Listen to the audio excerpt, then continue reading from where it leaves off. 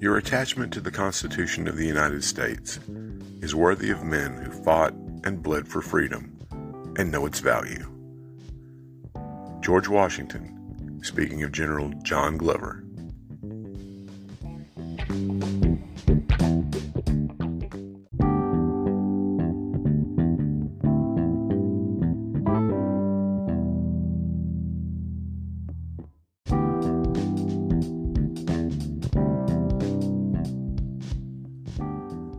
Welcome to the Revisionist History Podcast, where we set the historical record straight, no matter who it might offend. I'm Paul, and in today's episode, we're going to take a look at a hero of the American Revolutionary War that you don't know, but you really should.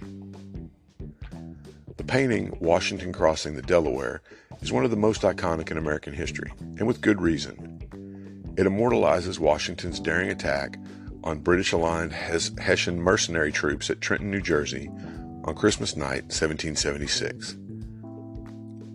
If you've seen the painting, and pretty much everyone has, you know that Washington is the clear focal point.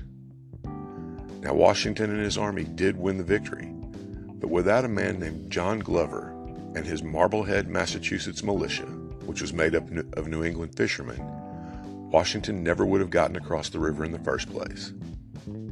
Now, you've probably never heard of General John Glover. I hadn't until recently. He's one of the countless men and women who played a crucial role in events that shaped history, who was then essentially forgotten by history, and he should be remembered. John Glover was born on November 5th, 1732, in Salem, Massachusetts.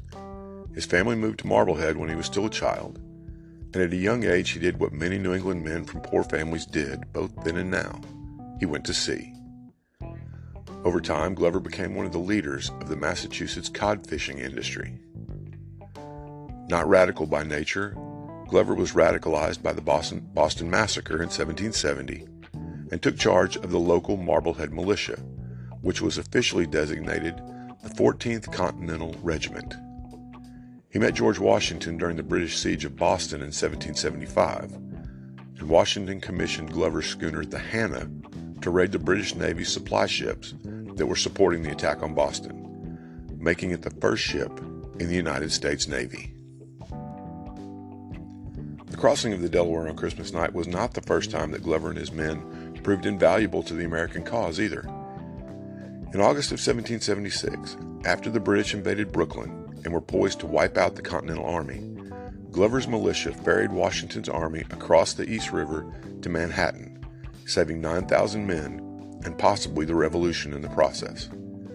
The men from Marblehead fought on land as well, repelling a British amphibious attack on the Bronx at the Battle of Pell's Point in October of 1776. Then came the event for which Glover is still immortalized in Massachusetts and should be everywhere else. By December of 1776, things looked bleak for Washington and his army, which had been fleeing the British for most of the year. Washington needed a victory to both lift his men's spirits and keep them from leaving when their term of enlistment ended at the end of the year. He decided on an attack on the Hessian troops at Trenton on Christmas Day, a time when they would least expect a battle. He faced a major obstacle, however, the Delaware River, which, to make things worse, was choked with ice. He turned to Glover and his Marblehead militia, who ferried Washington's army across the river for the successful attack, and then back again following the battle. On the return trip, they had 900 Hessian prisoners. The entire operation lasted only 36 hours. Glover and his men participated in other battles during the war, including the Battle of Saratoga, but none would ever be as famous or as pivotal as their part in the Battle of Trenton. Glover retired from the army in 1782 and died in Marblehead on January 30th, 1797. He's a man who should be remembered by all Americans, because without the valiant efforts of him and his men, we might not even be Americans today. That's our episode for today. We'll see you next time.